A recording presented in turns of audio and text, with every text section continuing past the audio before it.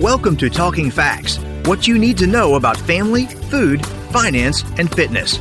Hosted by the University of Kentucky Family and Consumer Sciences Extension Program, our educators share research knowledge with individuals, families, and communities to improve quality of life. Hello, and welcome back to Talking Facts. This is your host, Dr. Jennifer Hunter, Assistant Director for Family Consumer Sciences Extension at the University of Kentucky. Today, I'm pleased to be joined by Natalie Jones, our Physical Activity Coordinator, who's going to share information with us on sparking up a conversation about fireworks safety. Natalie, thank you so much for joining us today. Glad to be here. I think that obviously this is a very timely topic and one that people often are seeking more information about. And so people love to celebrate the 4th of July with parades, parties, and fireworks, often setting off fireworks all summer long. I know that that's one of the complaints that my kiddos have at home is that, because it'll keep them up at night, just people continuing to set off their fireworks. But fireworks are a lot of fun, but we also know that they can be dangerous. So let's start just by talking about some of the risks associated with fireworks. Exactly. So first, it is extremely important to mention that a lot of neighborhoods do not allow shooting off fireworks. It is against the law. So it's really important that you check with your local ordinances to see if using fireworks are legal in your community. However, that does not stop people, as we know. So if you do plan to shoot off fireworks legally, it is so important to do it safely. And so if you were going to just share some general tips about fireworks safety and why is fireworks safety important?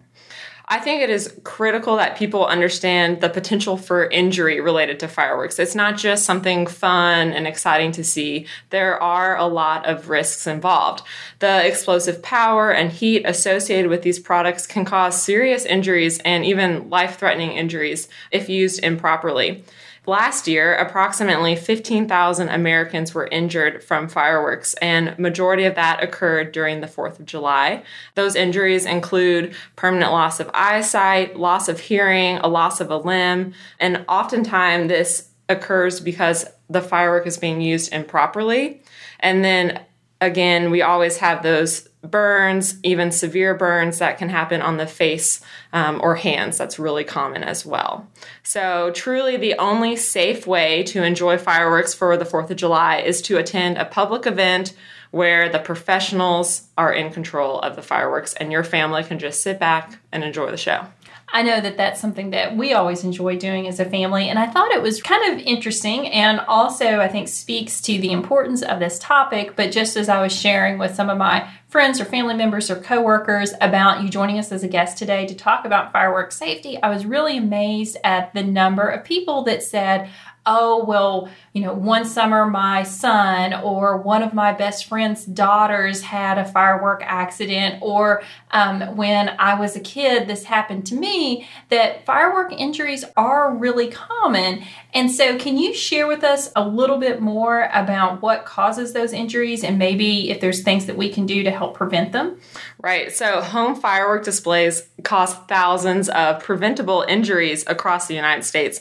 And most of those injuries come from improper use, right? People not reading the instructions, a short fuse, just being a defective product. A lot of times, obviously, these are illegal fireworks that people are using at home. If people relight fireworks or if you have an erratic flight of a firework, that could cause a fire. And then one of the major issues with safety and fireworks is when drinking is involved while people are lighting fireworks.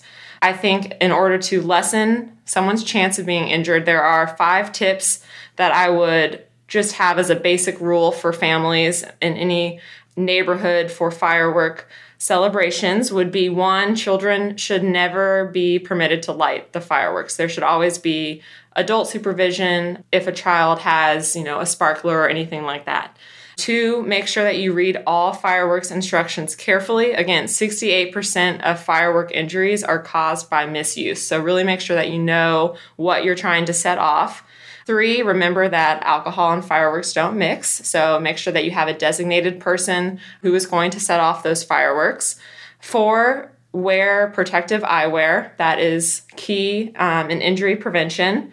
And then 5, you really want to be careful when picking up firework debris. A lot of people forget about this, but that can still be really hot and dangerous to touch after they've been set off. So you want to make sure that you wait around 20 minutes when you've completed the fireworks show to pick up those pieces. And then before you put those pieces into the trash can, pour some water on them to reduce the chance of a fire being started. I know that those are all tips that I can share at home. It seems like every summer my husband and I have a conversation about, it's not really safe to hold the firework in our hand, or, we shouldn't light it while holding it, things such as that. And I think, obviously he's not purposely trying to get injured or to be unsafe with the fireworks. Maybe it was just things that he did when he was younger, or he's just not adequately measuring the risks. So all good tips to share at home. So when setting off fireworks, what are some additional ways that people can stay as safe as possible? Again, just like you mentioned, you don't want to hold fireworks in your hand when you're setting them off. Yes, very key to injury prevention. Or have any part of your body over the firework while you are lighting it. Again, wear eye protection, and this seems like common sense, but accidents happen. You don't want to carry fireworks in your pocket or firecrackers, anything like that, because sometimes that friction can set them off. So that's something just to be aware of. Again, always keep fireworks pointed away from homes or from people. That may seem like a joke, but again, accidents happen and it's not a safe situation. And then you want to make sure that you don't point fireworks towards any type of brush or leaves. And then any flammable liquids or substances such as gasoline should definitely be kept from a distance of where you're shooting off these fireworks. Because last year, 50,000 fires were caused by fireworks. Oh, wow. Exactly. So it's not just injuries related to shooting them off, but what can happen afterwards as well. All good points. Another thing that I think about with July 4th and fireworks is that I know they're very difficult on pets, maybe especially dogs. Yes. Do you have tips or information that you can share about what to do with our animals? Yeah, so definitely think about your pet. A lot of issues can happen with them being spooked by the noise of fireworks if they are outside or even inside, or getting burned from the debris of the fireworks. So the best thing to do for animals is to just keep them inside during those big celebrations, because they do have sensitive ears and can be frightened. So when you keep them indoors, that really reduces the risk that they'll either get lost or that they'll be injured. I know when I was a kid that our family dog, he would go and hide in the bathtub every year when the neighborhood fireworks celebrations were going off. Are there items that people can keep on hand just in case a firework-related injury? Yes, so I would say the best thing to keep on hand is water.